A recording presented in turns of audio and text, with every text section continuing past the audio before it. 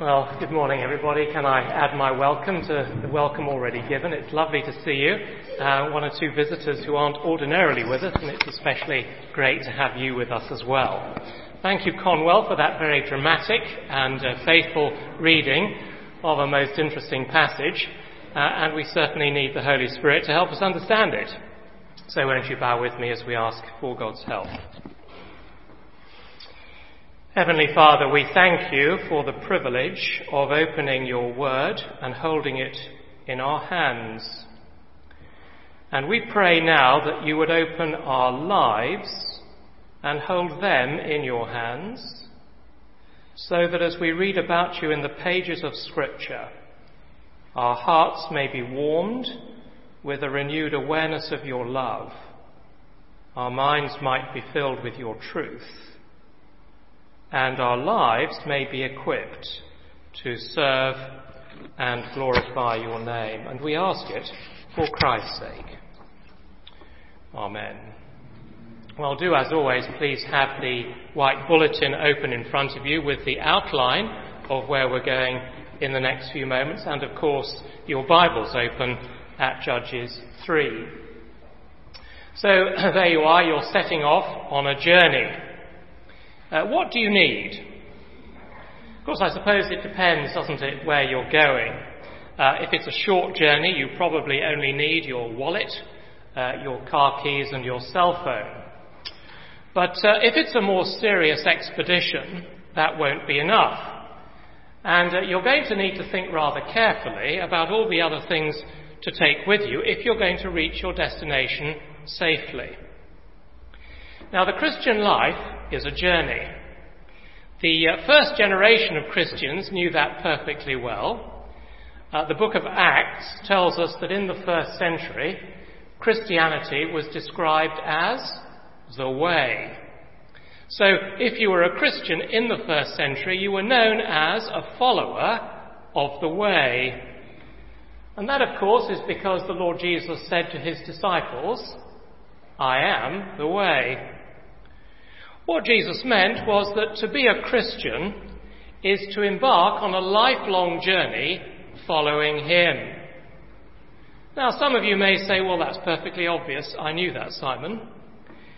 But I think it's important to say it, because it's not how many people and many Christians think today. Many people think that being a Christian is a matter of reading the Bible, knowing certain things about Jesus, and going to church, full stop. I have to tell you, that is not quite right. Knowing these things, of course, is essential. Reading the Bible is essential. Going to church is essential. But being a Christian is more than that. Being a Christian means following Jesus moment by moment, day by day, in all the ups and downs of everyday life. One of the most imaginative and helpful books about this is Pilgrim's Progress by John Bunyan. If you've never read it, can I urge you to buy a copy and read it? There are some very good modern English translations. It's a parable of the Christian life, and it tells the story of a young man called Christian travelling from the city of destruction to the celestial city. I don't know whether you knew this, but after the Bible, it's the most popular book that's ever been written. And it's been translated into more than 200 languages.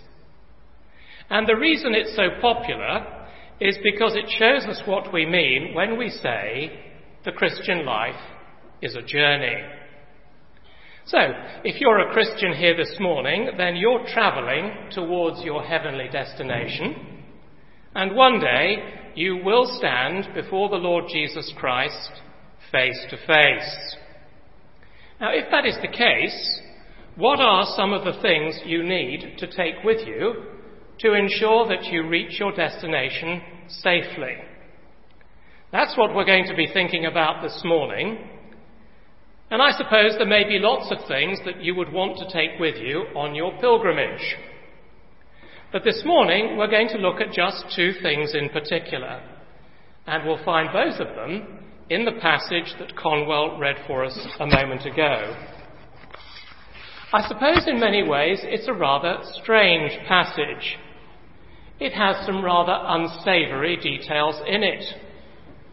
And you might be wondering whether an Old Testament story like this can possibly have anything relevant to say to us living in Cape Town in 2018. But I suppose just as a plate of spinach and broccoli may not look particularly appetising, nevertheless we know it's full of vitamins. And in just the same way, there's much in Judges 3 to strengthen you and I for our Christian journey. And of course, because the story is full of so much dramatic action, we're unlikely to forget it quickly. So we're going to look at two main questions this morning. The first is, who does the Lord save? And the second, how does the Lord save? So firstly then, who does the Lord save? In verses 7 to 11. Now these verses tell us about a man called Othniel, who is the first of the judges or the leaders of Israel in this book. Now 2 weeks ago we said, didn't we, that there are a lot of people in Judges with strange names. And so here we find Othniel engaged in battle with a man called Cushan Rishathaim. But can I say, we mustn't allow their strange names to take our eyes off the ball. In the last few weeks, some of us have been enjoying watching the Soccer World Cup on television. And as far as I could see, a great many of the players had completely unpronounceable names. But you see, their names didn't actually prevent us from enjoying the match or enjoying them scoring goals. Now, that's what we need to do here. We're going to forget the names for a moment, and instead we're just going to look at what actually happens in verses 7 to 11. So come with me to verse 7, where the first thing that happens is that Israel did evil in the eyes of the Lord, and they forgot the Lord their God. The second thing that happens is about the Lord, because in verse 8 we're told that the anger of the Lord burned against Israel. And the expression of his anger was that he sold them. Then the third thing that happens in verse 9 is that Israel cried out to the Lord. And the fourth thing, also in verse 9, is that the Lord raised up this deliverer for Israel called Othniel, and he saved them. And then lastly, in verse 11, the land enjoyed peace for 40 years. Now, if you were with us last week, you'll remember that that was the cycle or the pattern that was introduced to us in chapter 2. And it's a cycle that's repeated a number of times in the book. But of course the question is, what does it actually mean? What's the message? Why is this story even in the Bible? Well, to answer that question, I want us to focus on what Israel did in this episode. You see, at the beginning, we're told that Israel did evil. And that is defined for us, isn't it, in the second half of verse 8, as forgetting the Lord. I was reading very recently about a couple returning from holiday in Europe with their 12-year-old son. They stopped at a petrol station just outside Basel in Switzerland, and they got out to refuel, stretch their legs and walk around. After they'd done all that, they continued their journey, and 20 minutes later one of them turned round talking to their son on the back seat, only to discover he wasn't there. Obviously they returned to Basel as quickly as possible, wasn't easy. They got lost several times before they found the police station. And eventually, several hours later, they were reunited with their son. Interestingly, throughout the ordeal, the son had been completely calm. And when he was interviewed by the newspapers, he said this: "My parents are often forgetful, but I knew they'd come back eventually." We wouldn't forget the Lord, would we? Or would we?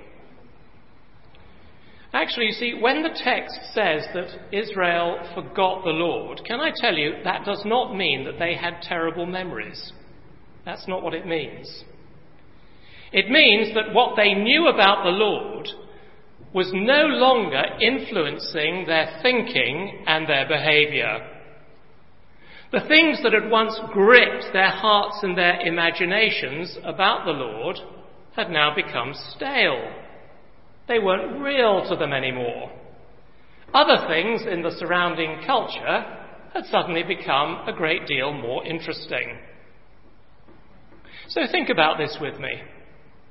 We don't know what distracted those parents I spoke about when they got back into the car to continue their journey. But you see, if you had asked them beforehand, "Would you ever forget your son?" they would have said, "Don't be silly, of course not." And yet, of course, they did. And even if you and I don't intend to, can I say, we also forget the Lord.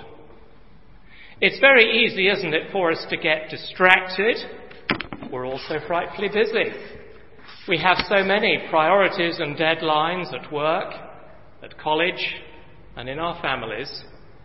And there are times when we forget the Lord. Because what we know about him is no longer actually controlling our thoughts and our behaviour. And before we realise it, there's a growing distance between us and him. And you see, the Lord cares far too much about our relationship with him to allow that situation to continue indefinitely. You see, if we forget the Lord and we're no longer serving him, by definition, we're serving something else. It could be anything. It could be money. It could be career. It could be a relationship. Whatever it is, if it's not the Lord, we're in serious trouble. Because whatever we're serving in the first place will, in the end, make us miserable. It won't deliver what we want. But worse than that, it stands between us and God. And we all know where that leads. And so you see, God in his love and mercy intervenes in order to bring us to our senses. Well, here Israel forgot the Lord, and the Lord sold them into the hands of Cushan-Rishathaim, the king of Mesopotamia, for 8 years. Now, we're not going to say more about him this morning because I want us to focus on what Israel did in verse 9. Because you see, when they were in deep trouble, what did they do? They cried out to the Lord. Now, there are people, aren't there, who say that asking for help is a sign of weakness. But can I say that sometimes it's essential? It's more than a century now since the Titanic sank after hitting an iceberg in the North Atlantic. The incident actually has become a classic illustration of what happens when men forget God. Because, you see, the shipbuilders claimed that the Titanic was unsinkable. Indeed, on the day that the ship was launched, somebody put up a sign by the docks that said, "I defy God to sink this ship." But on the maiden voyage, the route that they chose was way too far north for that time of year, and the captain was urged to make speed rather than safety his top priority. According to the film, they'd even left behind the ship's binoculars, so the man on the watch couldn't actually see the iceberg until it was already way too late. And so, of course, when the collision came, they were suddenly in desperate need, and they cried out for help. Only one ship responded, but it was too far away to get there in time before the Titanic went down. And the point is that when the people boarded Titanic for that trip, none of them ever imagined in their wildest dreams that they were going to need help. But they did. And they cried out. And unfortunately, help was too far away to get there in time. But you see, I say this because the Lord is never too far away. He'll never be too far away in your life or in mine. And we are never to be too proud to cry out for help. That actually is one of the great lessons in the book of Judges. I recently came across a rather lovely postscript to the Titanic tragedy about a man called John Harper. He was born in Belfast in 1872, and he was on the Titanic on that trip. He wasn't a Christian, and he ended up in the cold water clinging on for dear life to a piece of wreckage. And then suddenly out of the darkness, a voice called out to him, "Is your soul saved?" And John Harper replied, "No, it isn't." And the voice said, "Believe on the Lord Jesus Christ, and you will be saved." And later he heard that voice calling out the same message to other people as they sank beneath the waters to eternity. And John Harper says, "There and then, with 2 miles of water beneath me, in my desperation, I cried out to Christ to save me. I believed on the Lord Jesus, and I was saved." Now, friends, there will be many, many times on your Christian journey when you'll be facing all kinds of struggles and difficulties. And there will be times when you will forget the Lord. You might be in one of those times right now. Won't you remember what Israel did here? They were plunged into these terrible difficulties entirely of their own making. But they cried out to the Lord, and the Lord heard them. That is one of the greatest lessons that we need to keep relearning in the Christian life. It is so very easy for us Christians to be proud. And we say, do you know what, I don't actually really need to cry out. I can navigate my own way through this problem entirely on my own. And when we do that, our hearts become hard. But can I say, we need to be those who will continually cry out to the Lord. That actually is the great invitation of the gospel, isn't it? And it's one of the reasons why one of our favourite verses should be Hebrews chapter 4, verse 16, which says, "Let us then approach the throne of grace with confidence, so that we might receive mercy and find grace to help us in our time of need." So that is the great lesson of verses 7 to 11. Just think about it. What we have here is a Spirit-anointed Saviour from the tribe of Judah, rescuing the people of God and giving them peace. And who does he save? Those who cry out to the Lord. And friends, you and I also have a Spirit-anointed Saviour. He too is from the tribe of Judah, the Lord Jesus Christ. And his speciality is rescuing all those who call out to him. And it may be that there's someone here this morning and you've never done that before in your life. Maybe you thought you didn't need to. Maybe you thought you were absolutely fine and you didn't need to be saved. Can I say, if you have forgotten the Lord, you most definitely do need to be saved. It means you've drifted away and you're serving something else. You do need to be saved. And this will be the perfect opportunity for you to do what John Harper did and to cry out to the Lord this morning. And in his great mercy, he will surely answer. So that's the first thing we learn from our passage this morning, and it's the first thing we need to take with us on our pilgrimage. The Lord saves those who cry out to him. But secondly, we need to ask, well, how does the Lord save? And here we're looking at verse 12 and following. And we come to the story of this man Ehud. And the story, you see, has the same basic shape as the previous one. So once again, in verse 12, Israel did evil in the eyes of the Lord. And the Lord responded by giving Eglon, king of Moab, power over them.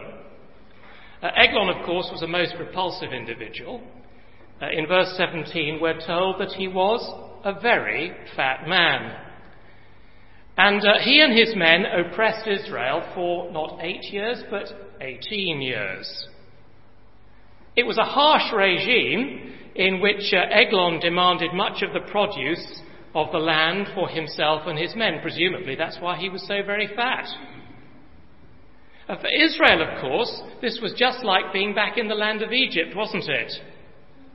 And for 18 long years, they were completely powerless to do anything about it. They couldn't set themselves free. And the sheer physical bulk of Eglon was a symbol. It was a picture of the oppression that Israel was suffering. They were quite literally being squashed by this fat, overweight, gross tyrant. And so once again Israel cried out to the Lord in verse 15. And once again the Lord gave them a deliverer, Ehud, a left-handed man from the tribe of Benjamin. And at the end of the passage, once again, the land had peace, this time not for 40 years, but for 80 years. So it's the same basic pattern as the story of Othniel. But this time, did you notice the drama is described in a great deal more detail? Indeed, the whole section from verse 16 gives us tremendous information about what actually happened. With Othniel, it was 5 verses. With Ehud, it's 18 verses. It's a far more comprehensive report. And so we need to ask, why all the extra information? Well, friends, it's to show Israel and to show you and me how the Lord saves. So let's look at the message of this whole section. What are you and I meant to take away from this today? What are we meant to learn that's going to strengthen us in our Christian pilgrimage? And there are 2 things to notice. The first is the fact that Ehud is a left-handed man. We're told that twice, once in verse 15 and then again in verse 21. Now that actually is critical for the story. But can I say, it may be that you and I misunderstand it. Today, in many spheres of life, being a left-hander is apparently an advantage. A recent study in the United States showed that college-educated left-handers go on to earn between 10 and 15% more than right-handers. Isn't that interesting? Of the last 7 presidents of the United States, 5 of them have been left-handed. And if Rafael Nadal were with us this morning, he might very well say, mightn't he, that one of the reasons his opponents find him such a difficult cookie to deal with on the tennis court is because he's a lefty. Yes, in tennis, being left-handed can be a real advantage. But that is not the situation here. You might like to take out your green sheet and turn to the back page, where I've given you a quotation on this by one of the commentators, a man called Michael Wilcock, from the Bible Speaks Today series. Listen to his comment about this. Quote, "God's chosen deliverer, when he comes, turns out to be a man who cannot use his right hand, because that is what the Hebrew phrase means. It was not making the positive statement that Ehud naturally uses his left hand, but the negative one, that he is bound or restricted in the use of his right. Perhaps it is deformed or paralyzed in some way. And as an added irony, he belongs to the tribe of Benjamin, whose name means son of the right hand. We miss the point of the story if, knowing the outcome in advance, we have our eyes fixed from the start on that able left hand with which Ehud is going to kill his enemy. Except for Ehud himself, all the people in this story focus on the other one, the withered right hand. Now, friends, this is absolutely crucial to a right understanding of this remarkable story. Because when Ehud arrives at King Eglon's court and his enemies see his withered right hand, he looks weak. He's no threat at all. That's why, of course, Eglon was perfectly happy to get rid of his highly paid bodyguards and be left alone with Ehud.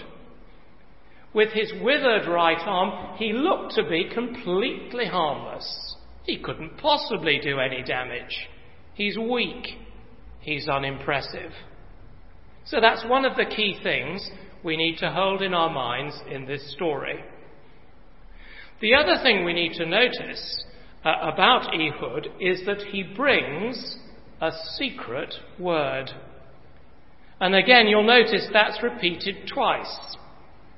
He says in verse 19, "I have a secret message," or a secret word, "for you, O king." And then again in verse 20, when Ehud is alone with the king, Ehud says, "I have a message from God for you."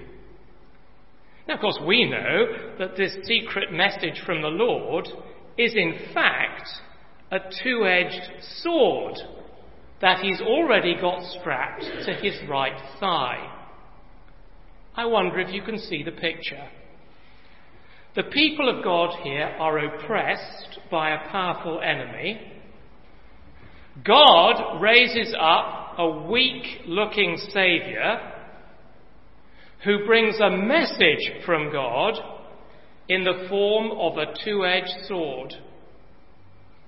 And the message is delivered, and the result is that the enemy of God's people is destroyed. Now, there are people who have some difficulties with this story, and they find some of the gory details really rather repulsive. For example, the description in verse 22 of the handle of the sword sinking into the king's belly and his fat closing over it. It's rather gross, isn't it? I mean, do we really need to know that? And there are a few other details in the passage that sound a trifle indelicate on Sunday morning. But can I say to you that this is Hebrew humour? This is actually meant to be funny.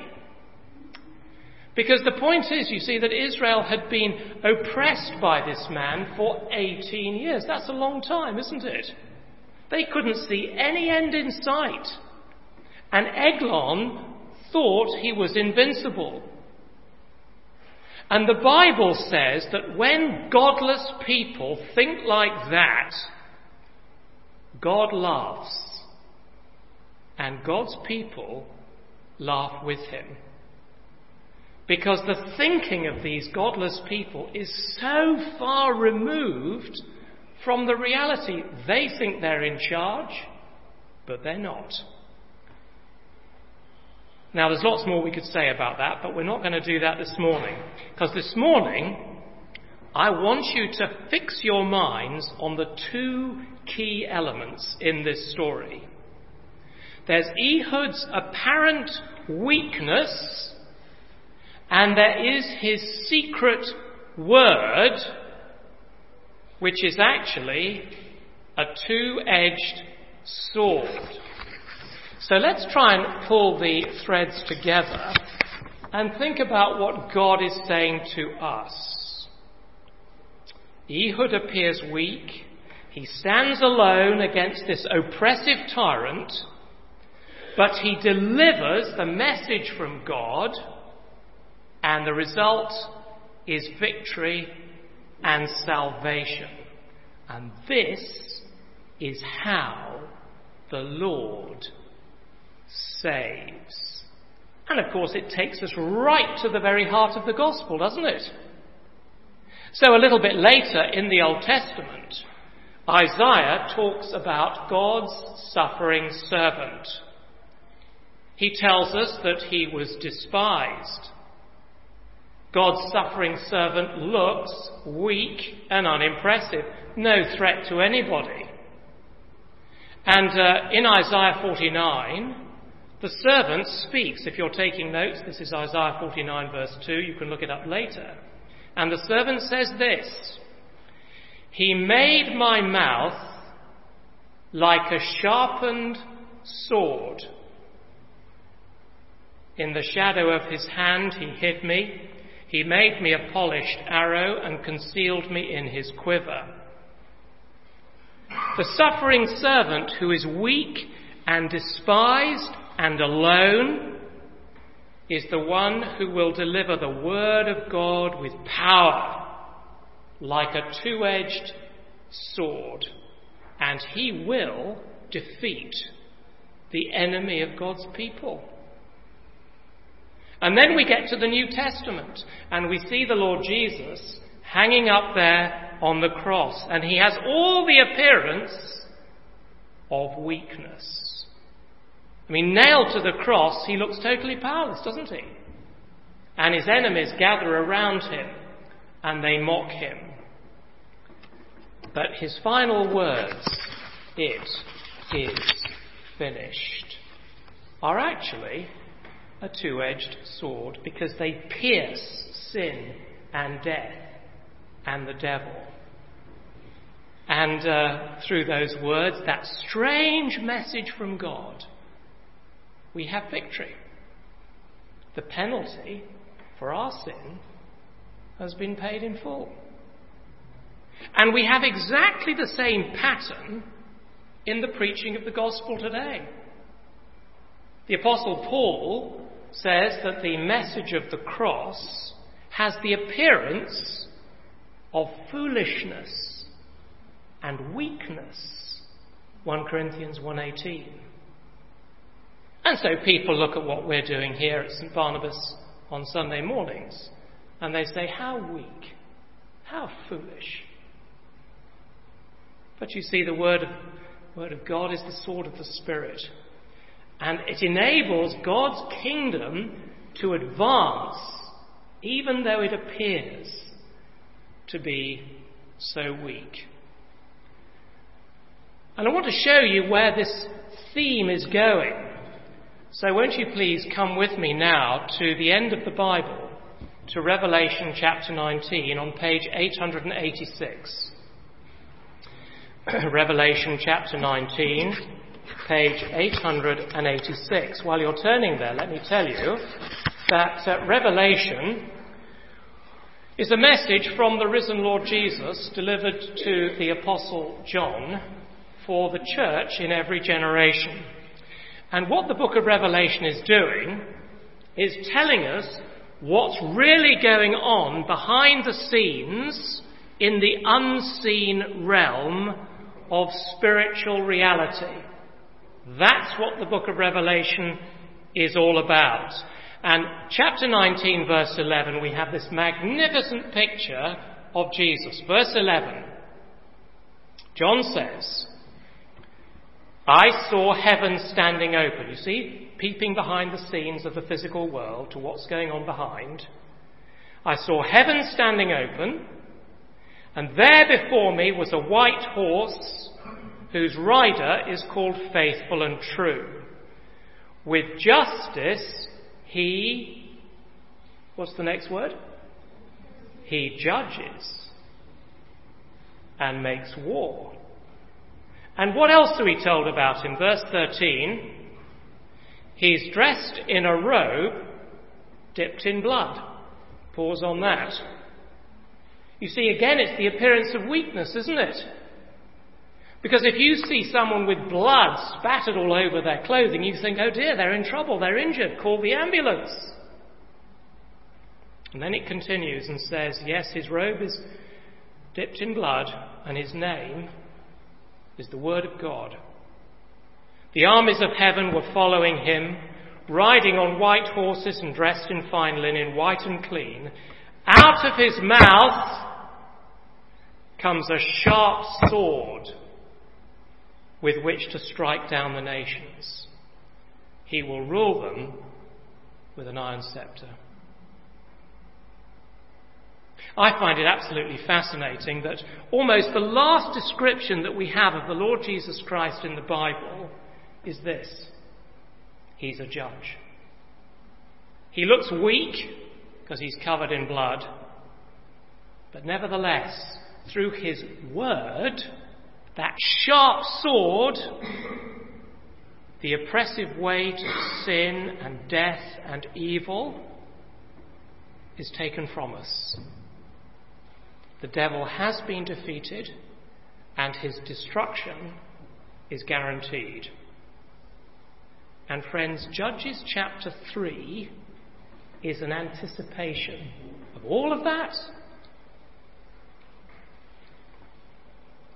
Don't misunderstand. Judges 3 isn't fiction. These are things that actually happened in time and space history. But through those historical events, God was building a picture of God's people in every generation, oppressed by a grotesque tyrant, but delivered by an unlikely, weak-looking Saviour raised up by God. Now, this is good news for you and me this morning. Because you and I groan, don't we, under the pressure of sin and death and fears and all kinds of tribulations and addictions and the burden of things that sometimes seem to rule us and define who we are, causing us, I think, to feel discouraged in many situations. And we sometimes doubt that we're ever actually going to reach our heavenly destination, don't we? But you see, we have a more righteous Ehud who's already come. He's come in apparent weakness on the cross, but he has brought perfect deliverance through his powerful two-edged sword. And on your Christian pilgrimage, in the midst of all of these struggles and the ups and downs, you need to have confidence in the person and the authority of the Lord Jesus Christ. He is our Saviour. He is the judge. And he's the one that we've got to keep turning to. It's very interesting, right at the end of the story in Judges 3, you don't need to turn back there, but Ehud goes into the hill country and he says to the people, "Follow me." And the people of God do precisely that. And they enjoy peace in the land for 80 years. And the Lord Jesus says to you and me this morning, follow me. And as we do so, he gives us the assurance that we will enter into the life of the world to come. We will reach our destination where there's peace, not just for 80 years, but forever and ever. So who does the Lord save? He saves those who cry out to him. Have you done that? Do you need to do that this morning, perhaps for the first time? How does the Lord save? Through an apparently weak Saviour who defeats the enemy of God's people by wielding the Word of God. And so as you go out into the world this week, have confidence in the Lord Jesus Christ and have confidence in his powerful word. Let's pray.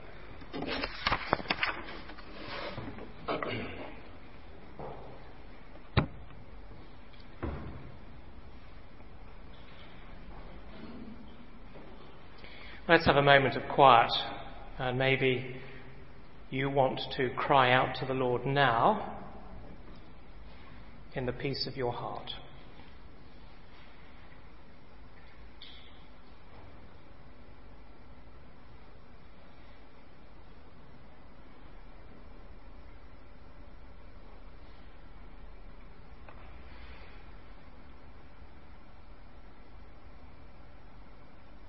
Heavenly Father, we are just like Israel in so many ways.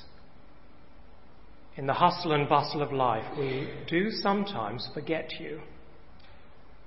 Please forgive us. Please make us those who continually cry out to you, because we know that you alone can rescue, and you delight to answer our prayers when we cry out in faith. And Father, increase our confidence in your word as the means that you have appointed to bring all the nations under the gracious rule of King Jesus. And we ask it in his name. Amen.